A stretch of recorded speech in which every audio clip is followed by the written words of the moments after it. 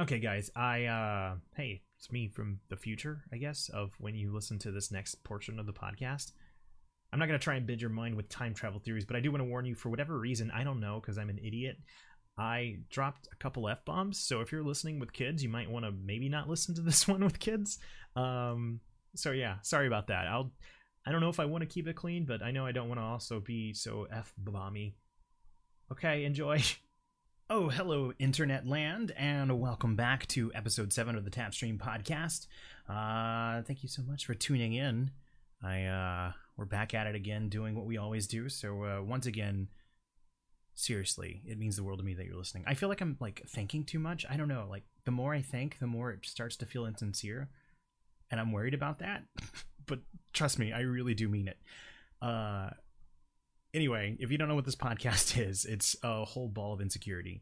But on top of that, it's usually just kind of update on what I've been watching, what I've been playing, and stream updates. So for those that are new and want to know what this is, if this is your first time listening, my name is Trey. I stream under the account TheTapStream over on Mixer.com. So it's just a fun little audio diary as I'm still figuring out what the shape of the show is. So this particular episode, we're going to go ahead and start with what I've been watching, and surprise, surprise, it's actually breaking the format, because technically this isn't really a visual show, but it's definitely one of the things that's been entertaining me the most this week, so I figured it was worth this section of the podcast. There is another podcast that I have just been devouring this week called The Adventure Zone, and I am utterly blown away by it. One of the most, I think, common type of podcast I've heard out of all my years of listening is a group of people who sit down to do a D&D campaign, and they podcast every episode. And it's rare for me to find one that I want, because a lot of times it feels like the people that are making it, their passion is more in the D&D side of things rather than audio and producing a show. So those first episodes are always really hard when it comes to like the audio quality and making sure that everything's running smoothly. So it's rare for me to find one that's good. Luckily, I have a friend by the name of Hrothmar who recommended to me the Adventure Zone podcast, and the way that he sold me was that the audio in this podcast was top-notch from the get-go, because these are online content creators who have been doing stuff forever, and out the gate, the Adventure Zone is amazing. So again, I'm explaining this like you might not know what it is. I'm probably late to the party, because this is a podcast that has started like in 2014 and is still ongoing. It's the McElroy brothers, Griffin, Justin, Travis, and their father Clint. They sit down bi-weekly to do an episode of their D&D campaign, and it is just spectacular. I think the way that I've been describing it to my friends is that I've never seen anything be so absurd, wholesome, and spontaneously vulgar on a whim. And it's just this perfect combination of flipping between those natures that just makes it great. And even though I don't have the most amount of experience in D&D, because I've only ever played a one-off shot with a friend, some like streamer friends, and that was fun, but I wouldn't say that I have like a deep understanding of the D&D game. It's this podcast is like welcoming to me as a newcomer, and I really like that. And I don't even think that they're too beholden to the rules of the game, and they will definitely put the entertainment value of the show first over the strictness of the rules, if that makes sense. So yeah, that's what I've been watching. I'm on episode 7, which I believe is the 3rd episode of the 2nd chapter of their overall campaign. And again, I cannot recommend this enough, because it has been exciting to listen to. So yeah, that'll be it. I didn't get to go see a movie this week. I didn't watch anything on Netflix. Well, I take that back. I did watch Doctor Strange again today, but I mean, that movie, wow, did that come out in 2014? When did that come out? It's been a while now. I don't think that's true. And Demonic Steven, if you're listening, I know you'll correct me, and I appreciate you. Which, by the way, another wonderful podcaster. Super Mega Turbo Crash Bros. You should check it out. Great people. I'm sure I'll link it in the description so you can find it too. Regardless, I watched Doctor Strange, and it was really interesting getting to see that now living in a post Avengers Infinity War world.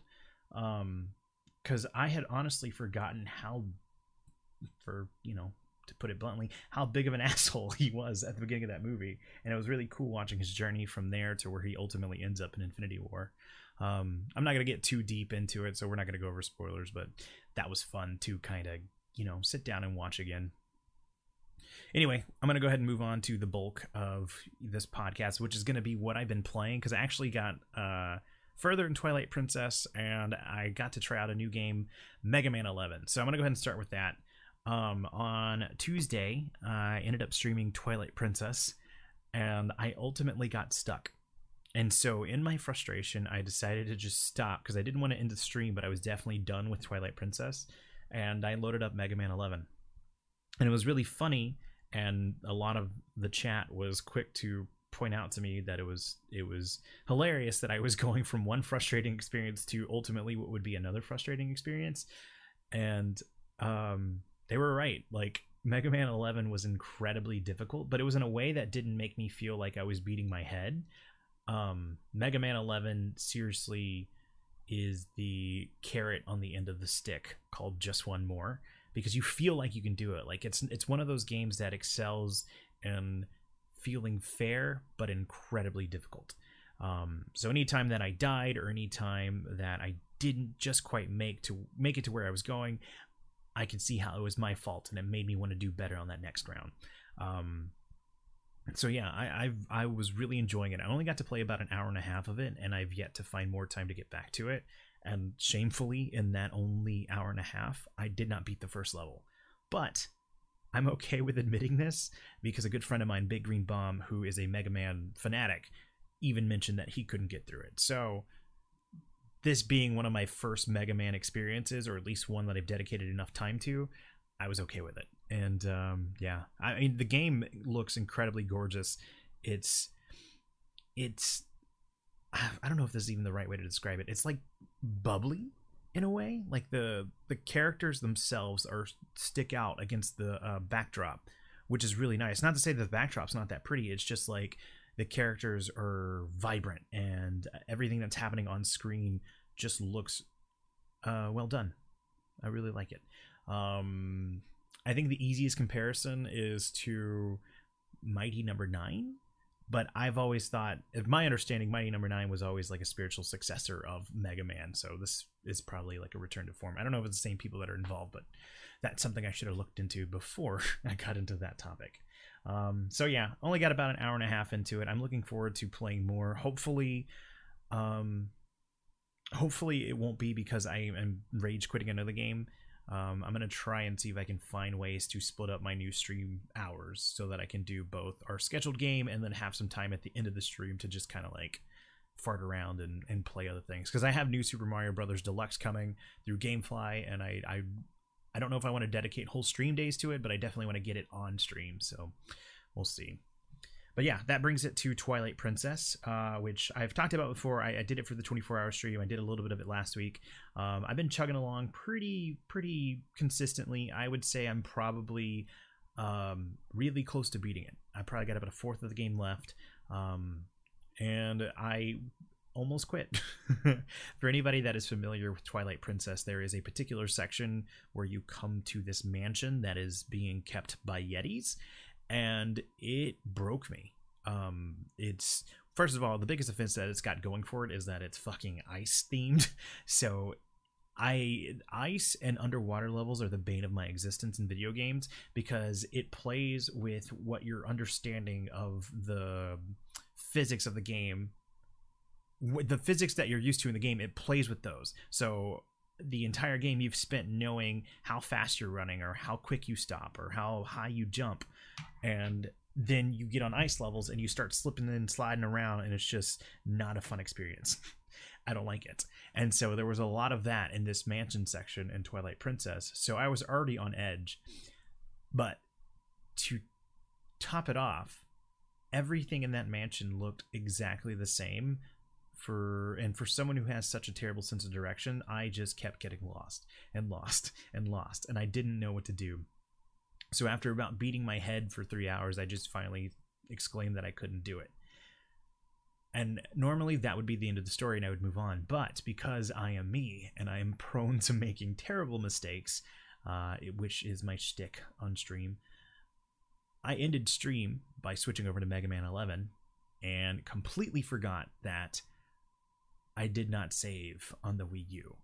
And now most modern consoles have the suspend resume feature, which totally prevents situations like this.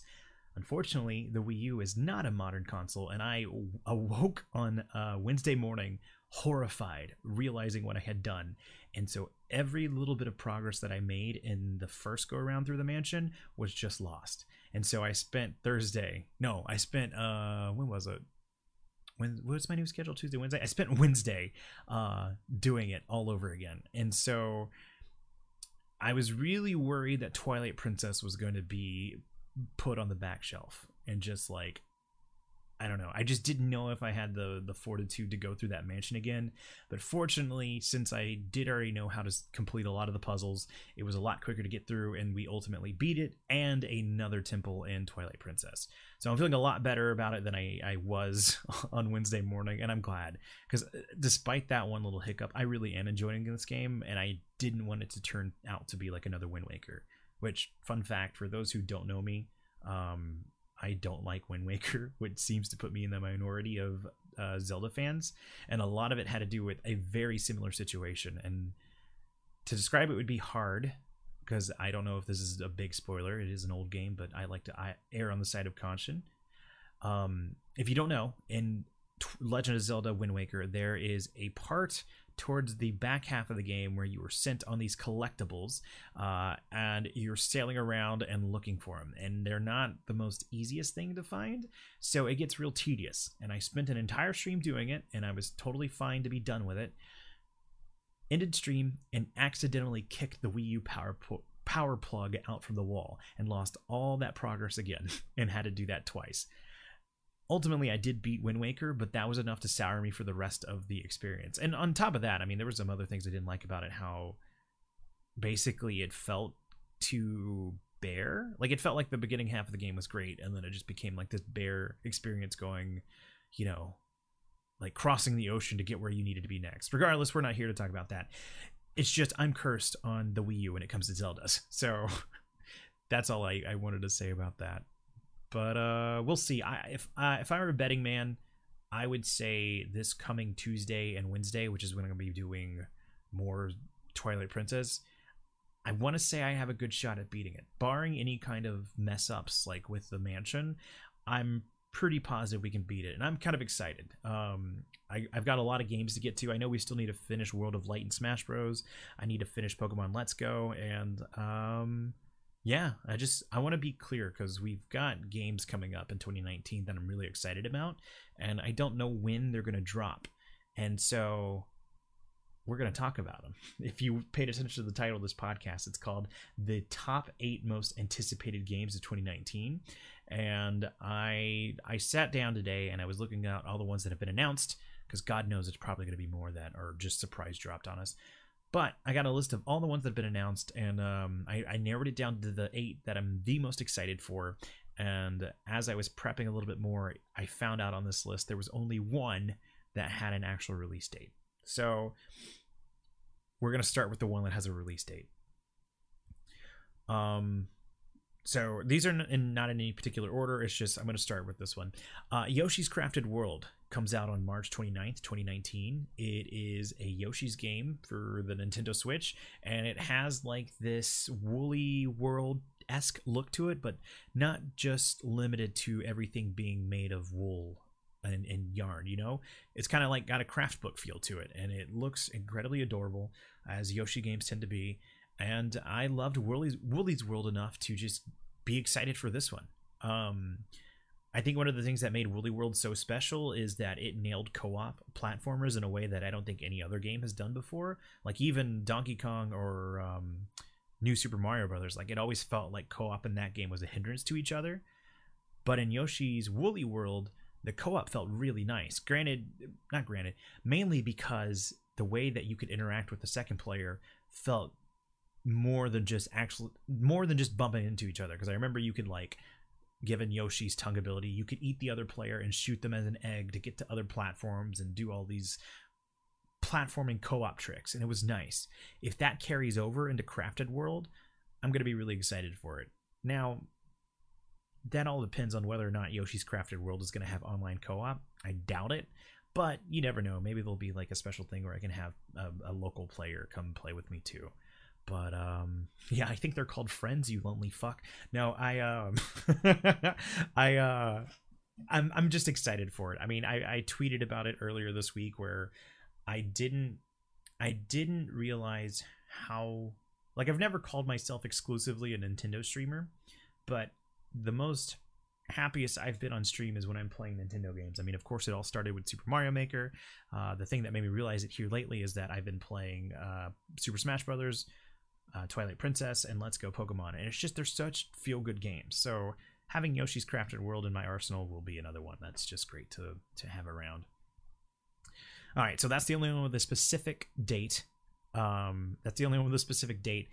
we're gonna go ahead and keep the theme with Nintendo and go to the other game that I'm really excited for, and it's Luigi's Mansion 3. This game was announced last year. I want to say in November or October. Not 100% sure on that. And we don't know a lot about it. It's just, it had an announcement trailer, and that's it. I was gonna say there's not a lot of story details, but when is story pretty heavy in, Mario games?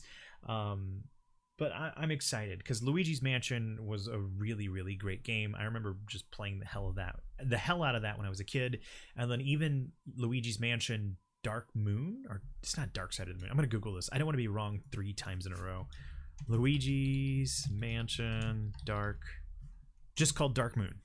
Cool. Luigi's Mansion Dark Moon. Even that one on the 3DS was a really fun playthrough, although it was definitely geared towards being a mobile experience in the way that it was segmented. I'm hoping Luigi's Mansion 3 will be more of a return to form of the original game and feel like one cohesive experience. And I'm excited for it. So hopefully, if I had to guess, I would imagine that that's going to be probably their June, July game, somewhere around there. Because usually like September, October, November, those are like the big months for games.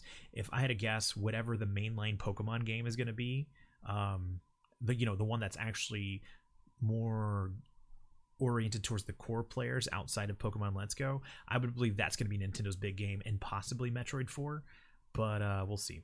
So I guess this could kind of serve as like a did Trey nail it or did Trey screw it kind of episode. We can look back on this and see when these games ultimately decided to come. So if I'm looking quickly here at my list, that does it for the Nintendo games. I'm going to go ahead and move to another one that's kind of thematic, not necessarily made by Nintendo, but it has the spirit of Nintendo in it. I mentioned that Super Mario Maker is one of my favorite games. Essentially, if you don't know what that game is, it was a 2D Mario creator. So essentially, you would have templates from like New Super Mario Brothers, Super Mario Brothers 3, the original Super Mario, and Super Mario World, and you could create your own level within those themes that looked like those games. And when you finished that level, you were given a level code that you could just share with other people so that they could play your level. Brilliant. And to pair that with streaming, as the streamer, where viewers would give me their level codes and I would play them on stream, and it was just this instantaneous like feedback, that game was perfect for me at that time. Now, Nintendo has not said if there's any news on a sequel or a port to the Switch, and it has just been barren waiting to see what they're going to do with it. So enter in a game called Levelhead, and I'm really, really excited about this game, so I'm going to make sure that I do this again. Levelhead. One word, no spaces.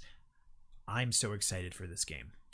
It is essentially what Super Mario Maker is, made from an indie developer, and it looks like it's upping the ante.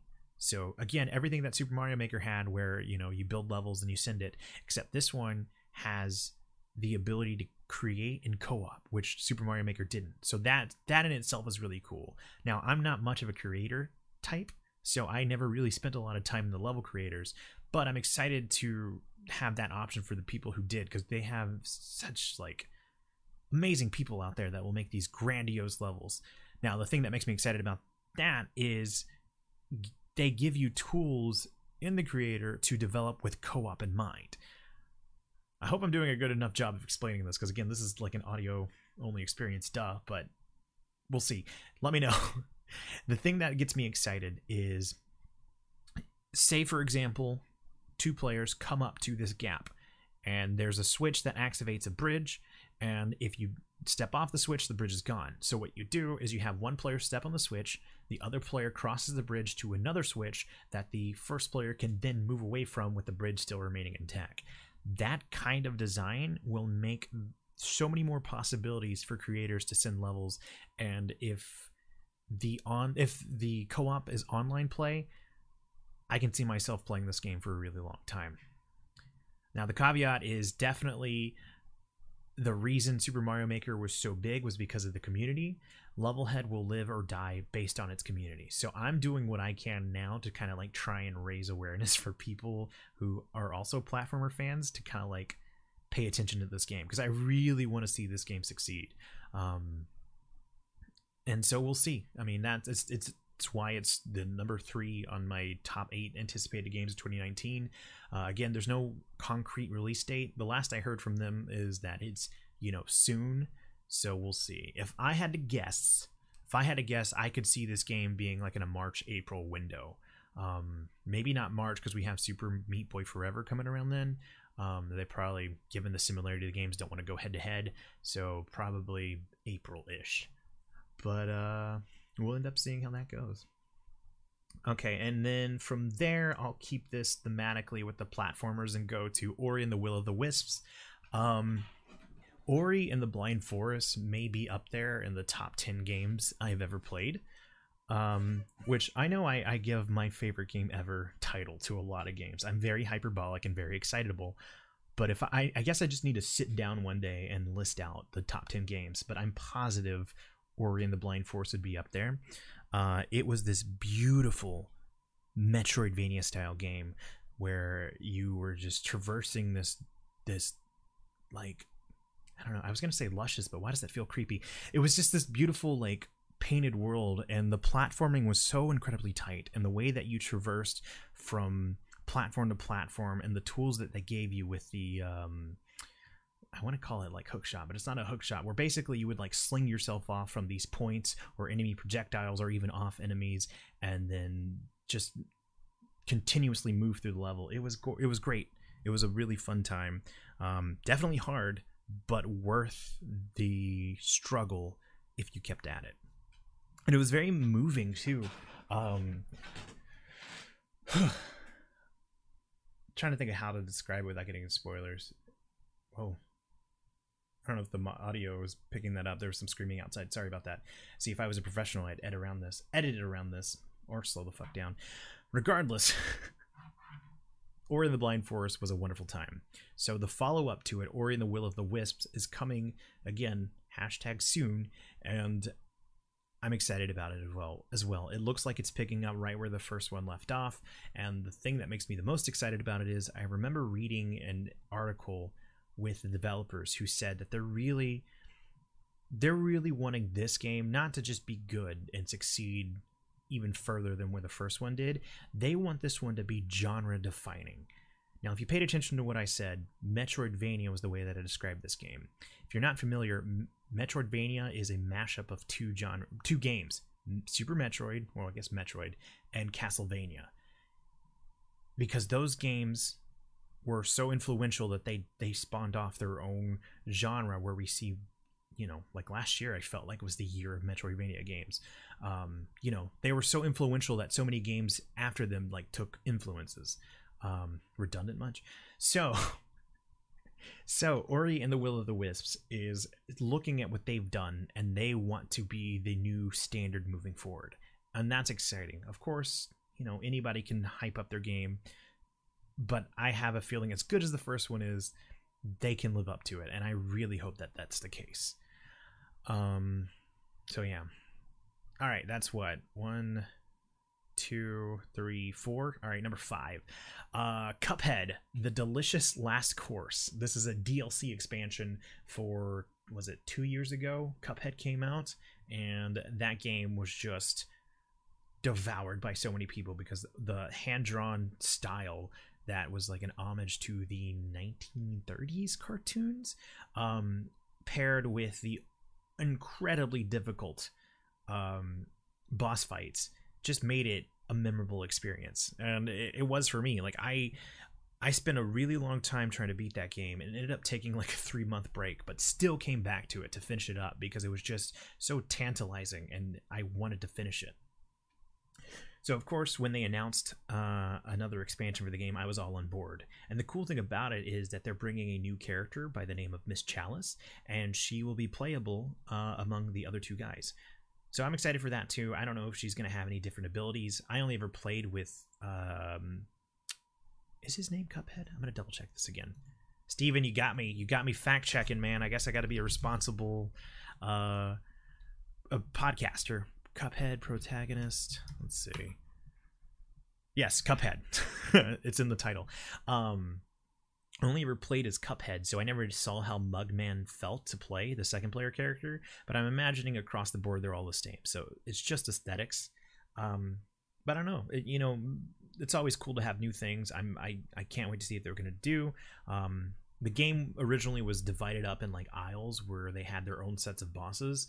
So hopefully, not hopefully, they said that there's going to be new aisles and new bosses and new challenges. So it doesn't seem like this is just going to be like a little rinky-dink expansion. This is looking like a media experience. So whenever that drops, I'll be more than happy to pay the admission and get in because this game has won my heart. And I'm ready to also have it break my heart again because it's really difficult. Okay, all right, from there, where do I want to go? I'm trying to be as thematic as possible, but oh, here we go, Tunic. Not necessarily platformer or as far as I know, incredibly difficult, but it is, another indie developer. Tunic is this isometric action-adventure game where you play a little fox. And it is very inspired by the 2D Zelda games. And I actually had the fortune of playing this at TwitchCon 3 years ago now. TwitchCon 2017. And it felt wonderful. And it's got this almost muted vibrance to it. I don't know if that's even the right word. Obviously, I'm not a designer or good or at visual descriptions. But it was fun to explore, and it was fun to attack the enemies that they gave you, and then building this sense of security and warmth of adventure. It also was quick to dash it by the time I got to the demo's first boss, and he became this towering thing that was just dwarfing my fox character. And then things got real, and having it be able to jump between that adventure and whimsy and then immediately get serious with the combat was a really fun experience. So again, another game that doesn't have a concrete release date, but I'm hoping soon because I want to play it. I actually don't have a gut feeling on when this was coming out, but screw it. Let's shoot for the moon. I would say Tunic is coming August 2019, and we'll see. We'll see if that happens. All right, so from there we're getting to some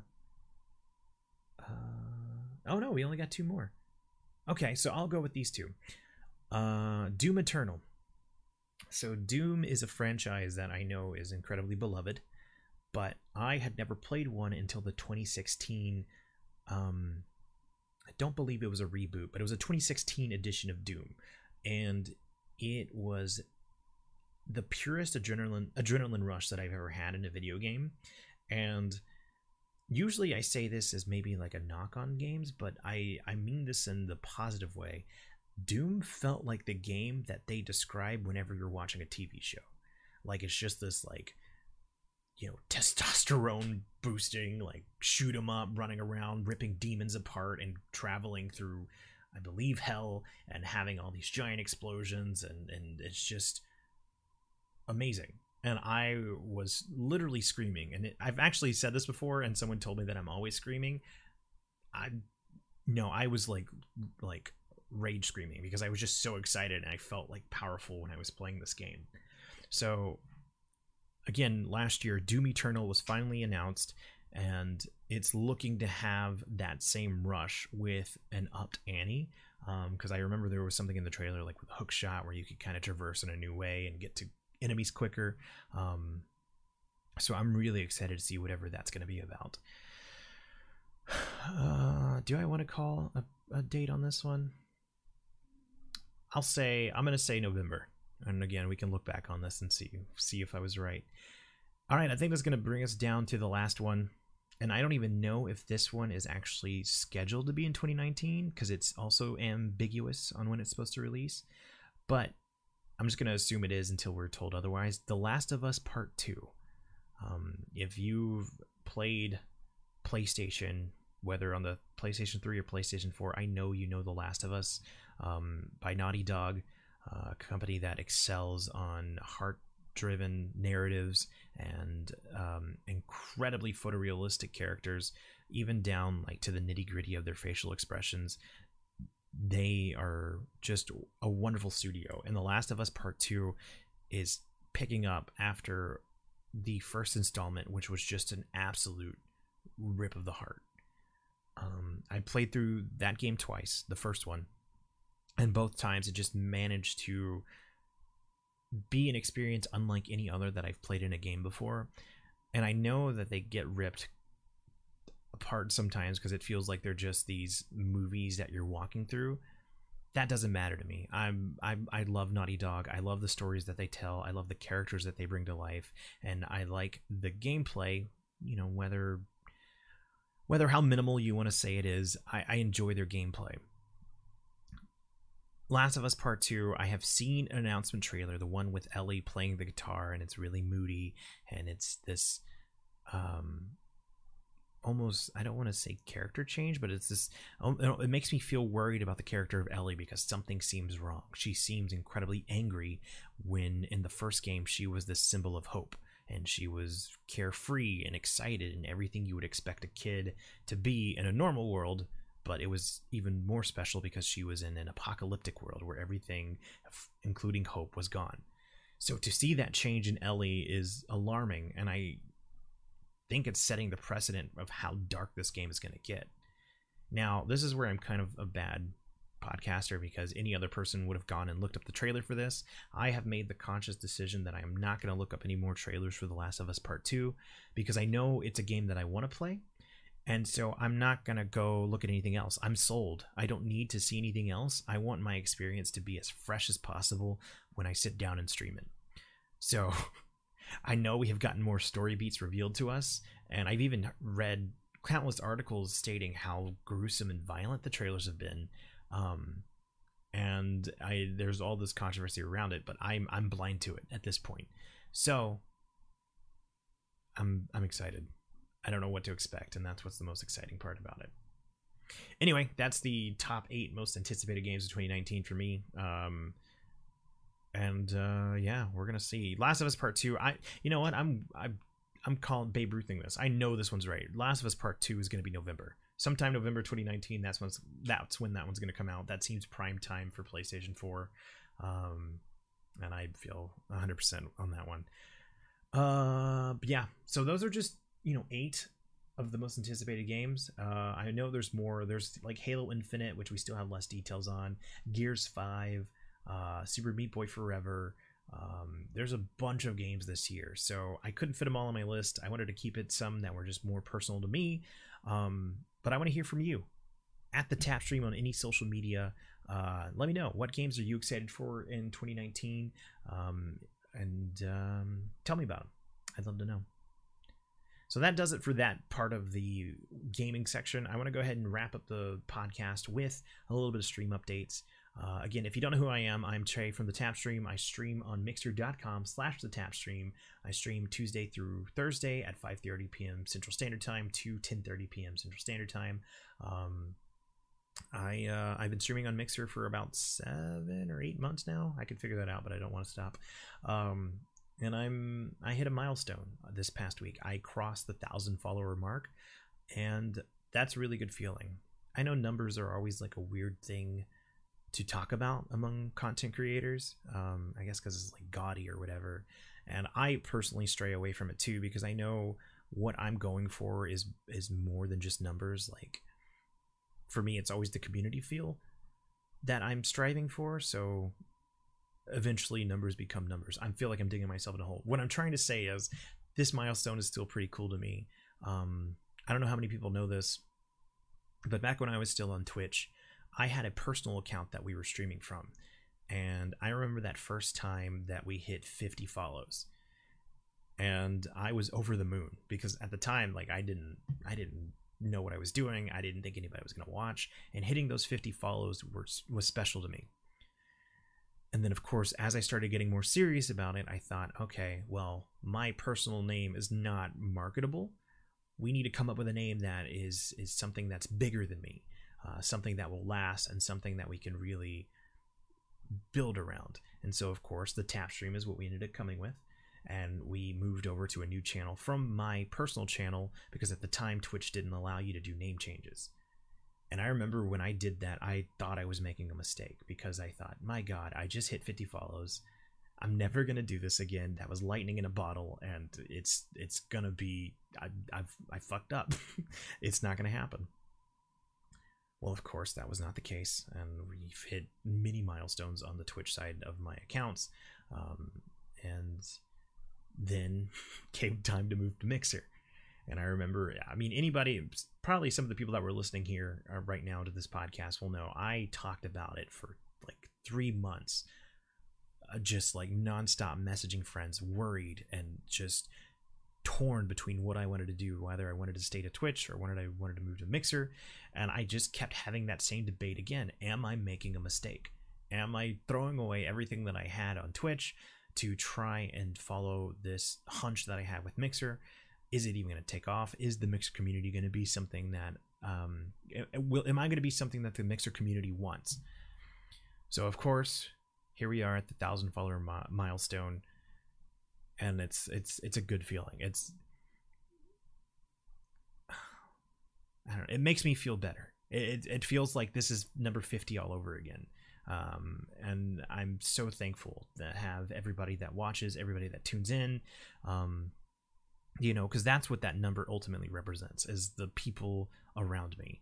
And so to have that milestone finally checked off, I'm happy. I feel like I'm talking in circles, so I'll just leave it at there. I'm happy, and thank you for that, because it's a two-way street. I don't hit 1,000 followers with everybody that tunes in, and not only just the stream, but the people that are listening to this and the people that are sharing it and whatnot. So thank you from the bottom of my heart.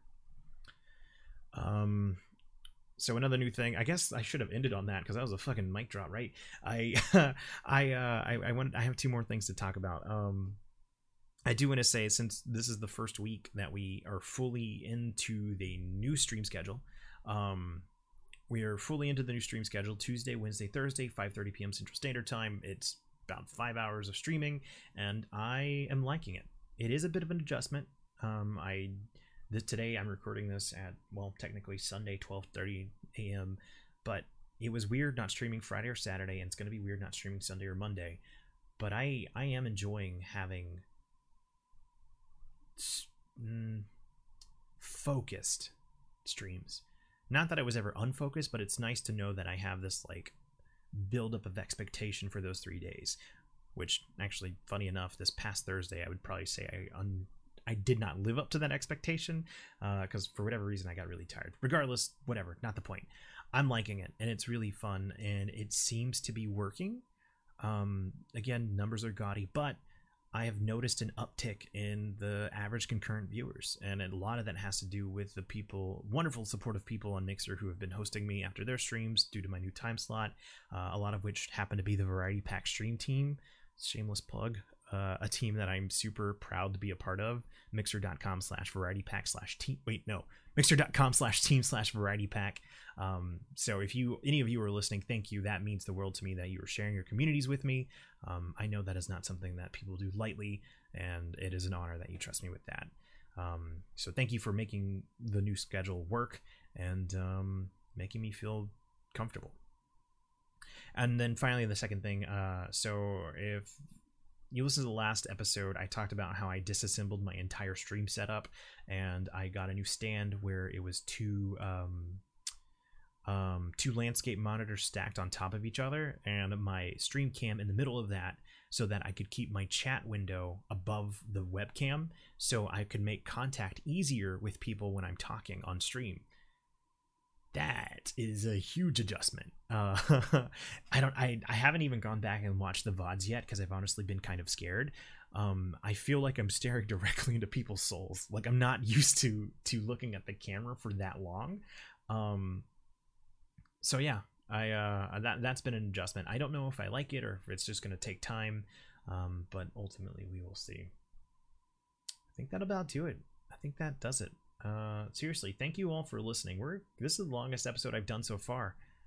Imagine what happens when you actually sit down and plan out an episode, right?